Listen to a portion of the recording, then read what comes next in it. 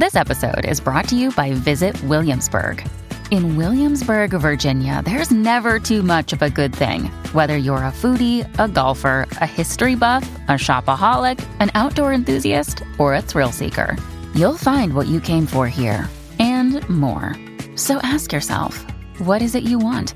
Discover Williamsburg and plan your trip at visitwilliamsburg.com. What's next? This is a question we're all having to ask and answer more frequently. I'm Jenny Blake, your host of the Pivot Podcast and author of Pivot, The Only Move That Matters Is Your Next One. For show notes from this episode, visit pivotmethod.com/podcast. If change is the only constant, then let's get better at it. Here we go.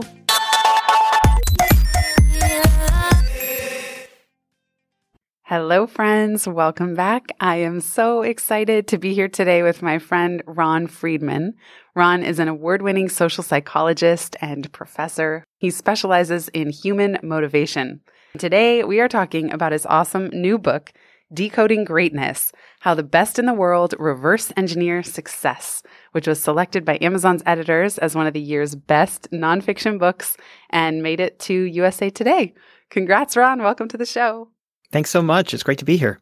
You have a learner's mind because I could just tell how many notes you've taken, how many articles you've read, books you've read, podcasts you've listened to, master classes you've taken. Can we start by you telling us your process, which I learned from your book to ask you about, telling us about your process for harnessing this much research into a big idea? Yeah, absolutely. So first of all, let me just say, I feel a little humbled to be sharing my process with you, given that you're the Notion expert and have a much more thorough process than I do. But I am kind of old school in the sense that I just like to consume a lot of information and input it, frankly, into Google Notes. And that's it. I just have a Google Doc that I utilize, and then I just kind of organize it a million different ways until I see the commonalities and themes. And then I bridge those themes through cliffhangers and connections and sections. And so that process, I think, is one that it obviously is applicable to writers, but it regardless of what field you're in, there's a real value to capturing the anecdotes and the ideas that you encounter and not just simply relying on memory, so that when it's time for you to produce, you have a wealth of information you can draw from. Do you have a big idea for a next book first, and then you start collecting this research? Or do you also have a way to reverse engineer into the next topic based on the collection, the treasure trove in your Google Doc? I start with the big idea, and then I input. So in other words, I might input the same book multiple times, depending on the window through which I'm looking at the idea. So if, for example, if I'm reading a classic book, whatever it might be, let's say it's Dan Pink's Drive, and I'll read it the first time. I'll underline the main points that I think are important. And then if I'm writing a book on relationships, I might see different connections than I would writing a book about creativity. One of the things I found most compelling in the description to Decoding Greatness is the flap copy, which says, "For generations, we've been taught there are two ways to succeed, either from talent or practice." And this book brings the third approach, reverse engineering. Talk to us about this misconception that the ways to success, the paths to success are talent or practice, and where your book comes in. Yeah, this was the big idea for the book. And it's the idea that we have long been told two major stories about how people achieve great things and rise to the top of their profession. The first story is that greatness comes from talent. And from this perspective, we all have our innate strengths. And the key to finding your greatness, for example, Jenny, is to just identify a field that allows those inner strengths to shine. The second big story is that greatness comes from practice. This is the Malcolm Gladwell idea, the 10,000 hours, the idea that if you just have the right practice regimen and you have enough discipline to carry it through for years and years and years, eventually you will become great. But in doing the research for this book, Decoding Greatness, what I found is that there is a third story. And it's one that people don't often talk about, yet it is the path through which an astonishing number of top performers, everyone from writers and artists to inventors and entrepreneurs, it's a path that they've been using for generations, and it involves mastering a skill that people don't often talk about, and that's reverse engineering. And reverse engineering simply means studying the best in a field and then working backward to figure out how they did it. And in Silicon Valley, which I know is where you've come from, it's an idea that is very well known. It's how we've got the personal computer and laptops and the iPhone. There's a very long history of coders deconstructing winning products to figure out how they're made. But what's less well known is that reverse engineering also explains how authors like Stephen King and Malcolm Gladwell learned to write, and how artists like Pablo Picasso and Claude Monet became groundbreaking painters, and even how Judd Apatow became one of the most successful comedy minds of our generation. So studying the best in a field and then working backward to figure out how they were created turns out to be a lot more common than anyone has realized. Talk to us about your process as a writer. Have you done this? Like in terms of developing yourself as an author, have you reverse engineered from authors you admire? I do this all the time. And I really believe that reverse engineering isn't an activity. It's more of a mindset. And so anytime I encounter anything that I think is compelling, I will take a second and think about how did they pull that off? What can I learn from this? How can I apply this to the thing I'm working on?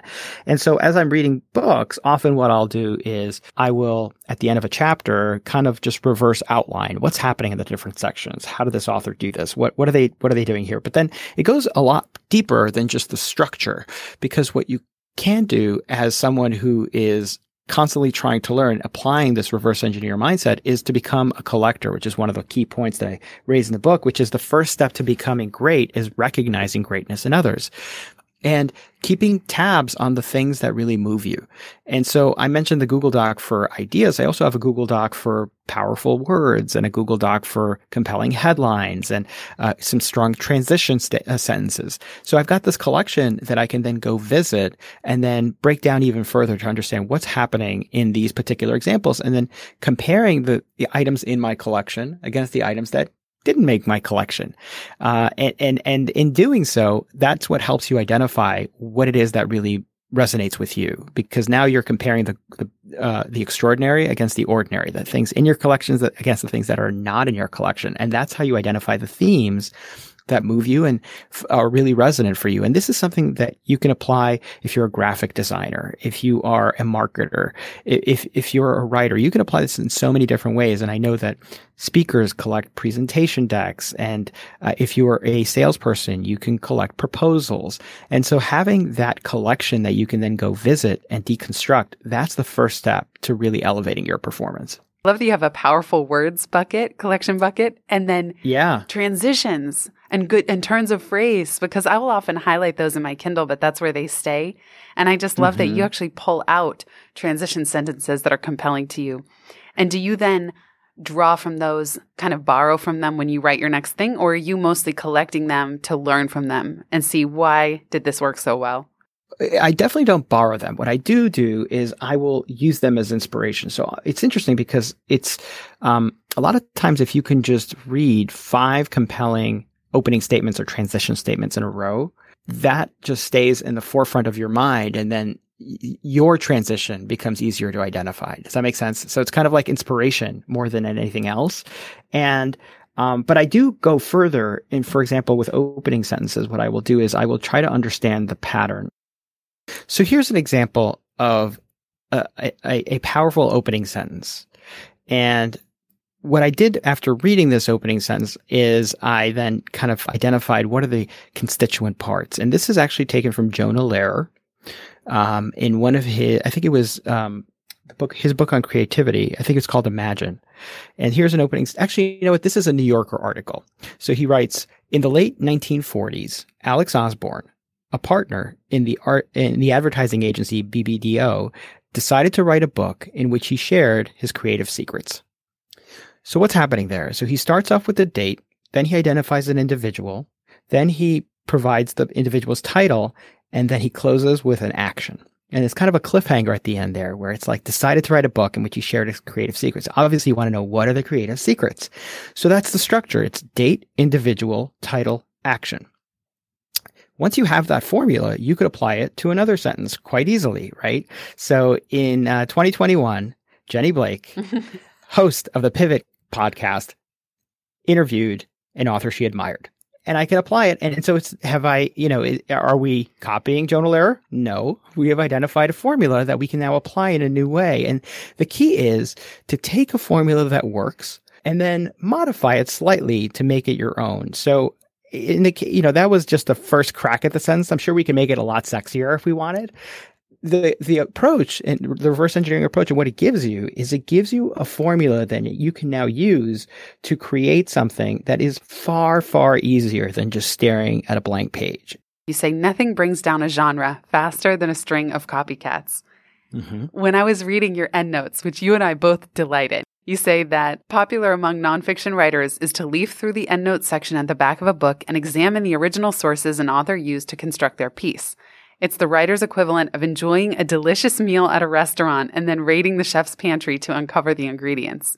The index is equally prized because it helps writers unpack an author's thinking, sometimes even their own. So you and I share a love of endnotes and indices.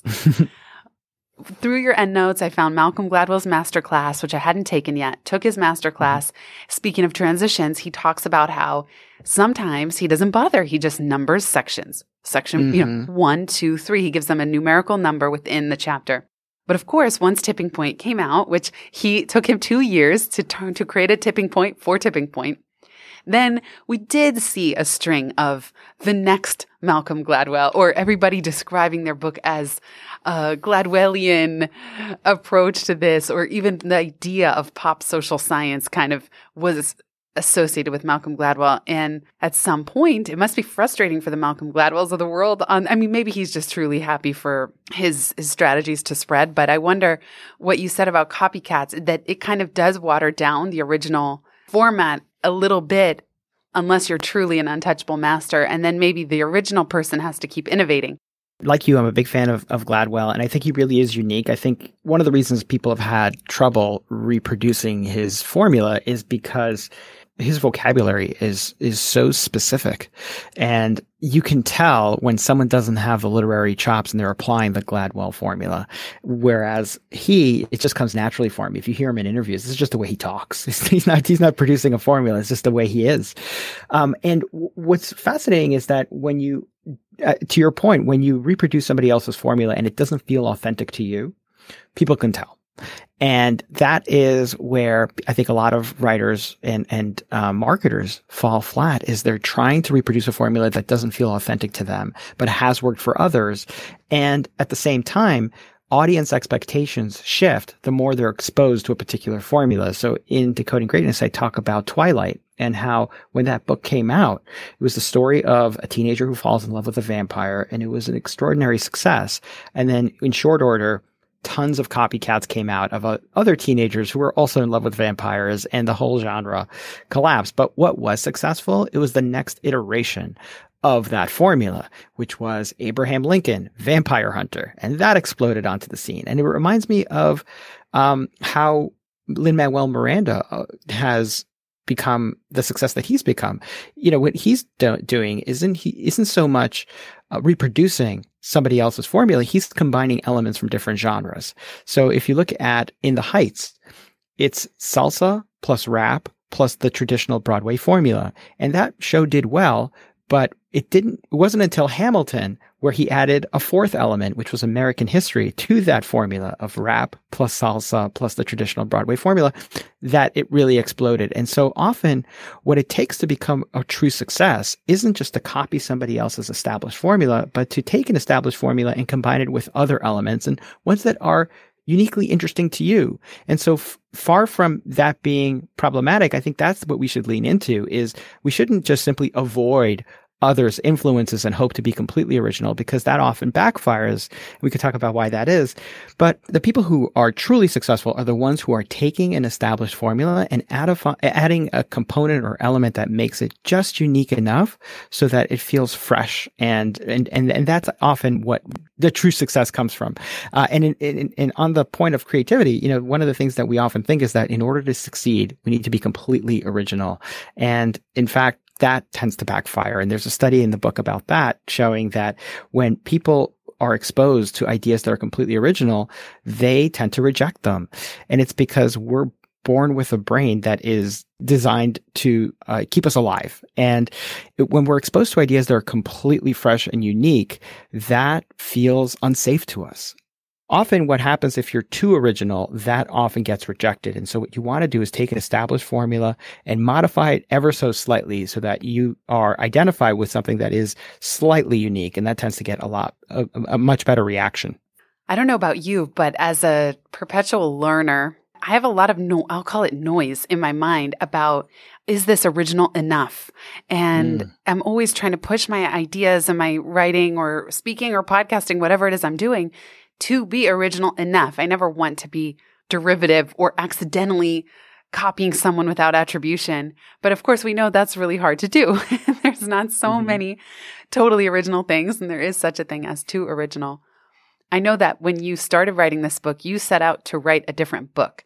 And your editor saw the first chapter, I believe, to correct me if I'm wrong, and said, this is the book. It's right here. It's just this. Zoom in on this one thing, which is what we're talking about, decoding greatness. Was it difficult to pivot midstream while you had already started this project, thinking it was going to be something else, and then ending up doing such a deep dive on just this one area?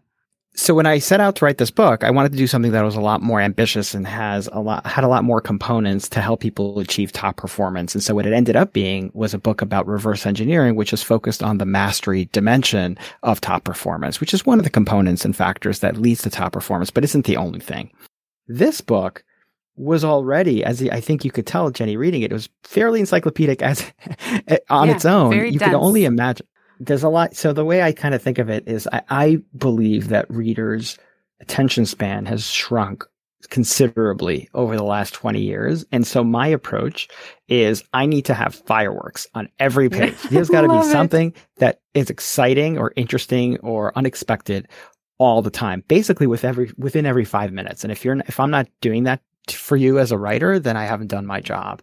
So here I felt like I did have enough to make that carry through. I think rather than it being a completely different book, I think what would have happened is that the book I set out to write probably would have been 1,500 pages long. Right, I was going to say a gazillion pages. I think my editor just saved me from a lot of hard work. I consider pivoters, certainly anyone who's here and sticking around, high net growth. TED Talks are probably in circulation. You just did a fascinating thing midway through the book of illustrating algorithmic thinking by unpacking Sir Ken Robinson's 2006 TED Talk. And you break down, this takes up many pages in the book of the template for this and then the actual example with Sir Ken Robinson, analyzing the length, the duration, the word count, the structure, opening thesis, arguments, the content, biographical stories, anecdotes, arguments, jokes, data, cliffhangers, getting into the emotion, what emotional arc does the speaker take the audience on, and then to delivery, pace, body language, slides. First, I think it takes a lot of rigor. I admire the rigor that you put into that. Take us through the steps of once we unpack something we really love, then what? Yeah. So first, let me comment briefly on the TED Talk, which is that in unpacking Sir Ken Robinson's TED Talk, what I discovered is that he's doing many things that I would not anticipate would make a TED Talk successful. So among them is that he shares a grand total of one fact throughout the entire talk. Now, if I was sitting down to write a TED Talk, not having done this analysis, I would assume that I need to collect a whole bunch of persuasive facts in order to make my case. But that's not what he does. And in fact, what he does do is he tells a whole bunch of anecdotes, biographical stories that help the viewers relate to his experience. And at the same time, he's telling a lot of jokes. I think it was something like 39 jokes within 18 minutes. So that I think is valuable in its own right, is by reverse engineering, having a methodical approach to unpacking the successful execution, you now have a better understanding of what resonates. So it's storytelling and telling jokes, not bombarding people with facts. That approach of reverse engineering a TED Talk is valuable obviously in the case of Sir Ken Robinson, but it's more valuable if you can pinpoint 3 or 5 talks that you find resonant and then do the same thing for those talks, because you might find that there are completely different elements that resonate with you.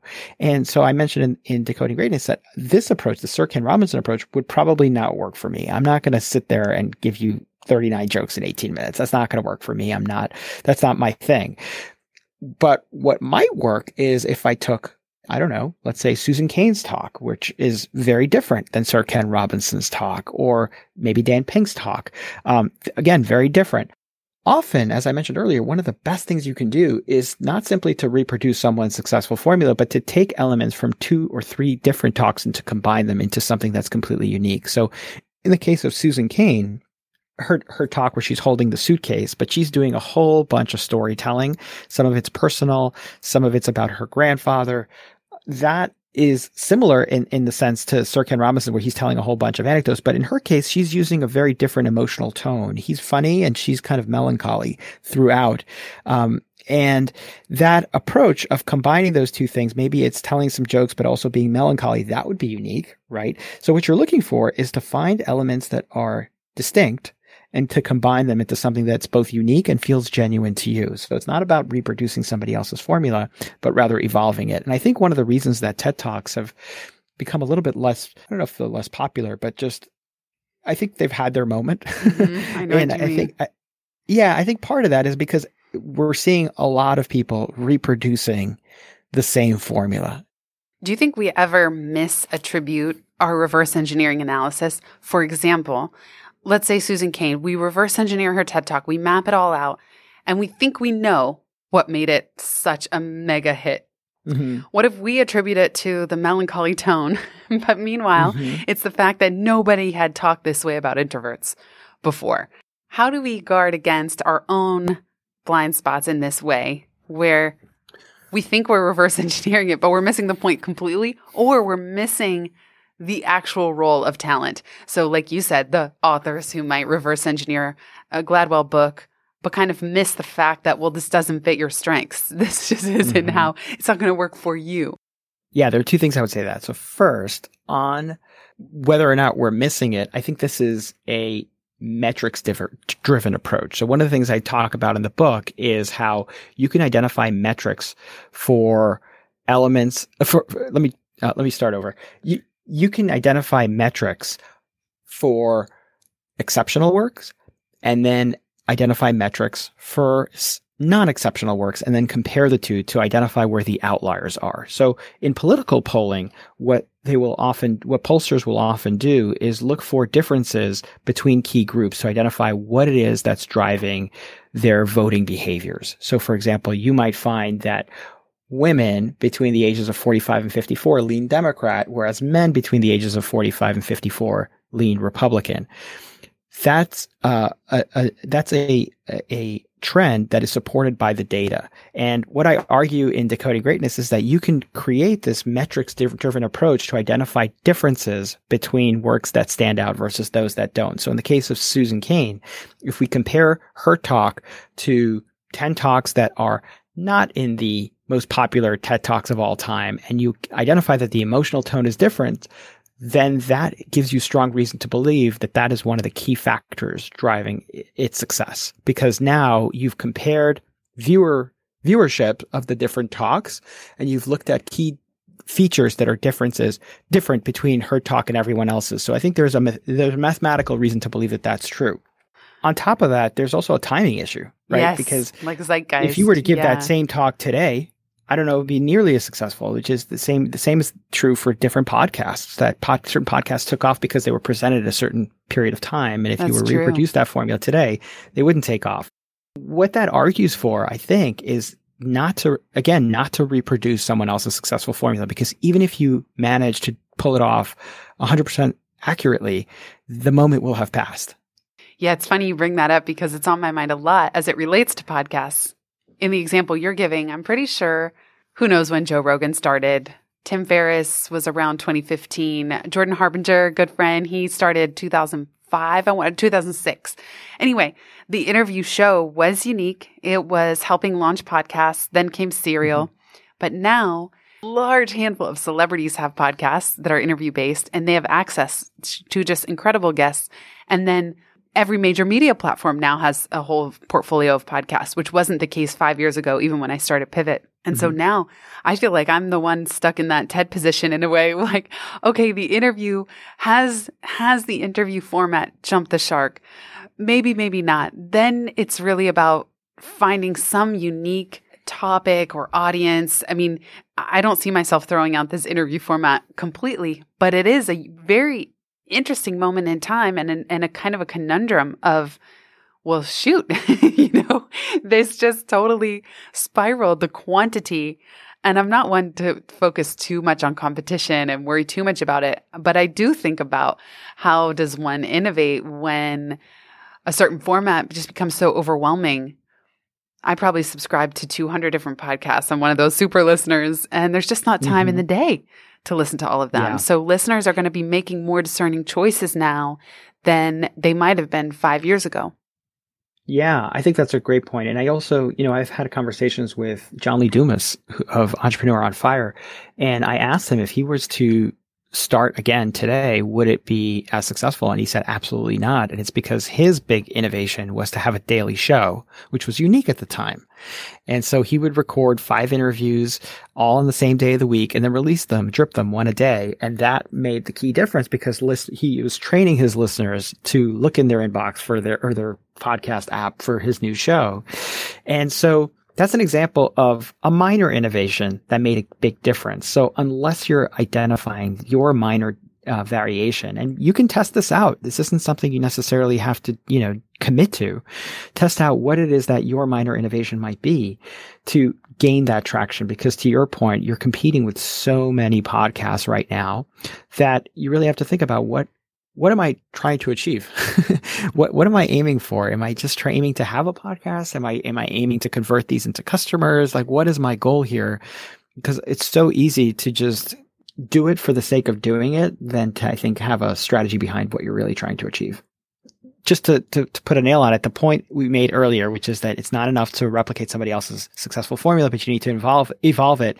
And often the best way to evolve is not to try to bring something in that's completely new, but simply just to combine. So combine something else that's working in a different field. If you can do that, you can evolve it enough that in a way that feels true to you, but then also feels new to your audience. This has been so joyful to chat with you, and I loved reading your book. Listeners, find Decoding Greatness, How the Best in the World Reverse Engineer Success, wherever you get your books. Ron, where else can people find you to learn more?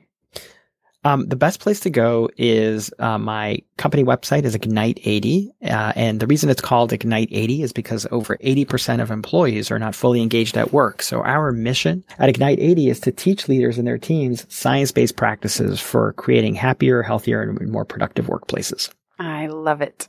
Thank you so much, Ron. And thank you, everybody, for being here listening.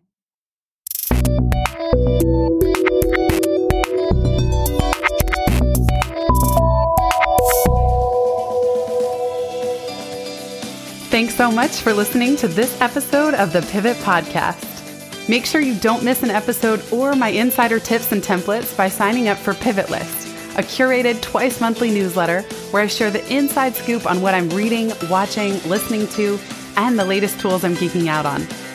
Sign up at pivotmethod.com/pivotlist. Get show notes from this episode at pivotmethod.com/podcast and connect with me on Twitter at Jenny_Blake. Remember, build first, then your courage will follow. Hasn't it always?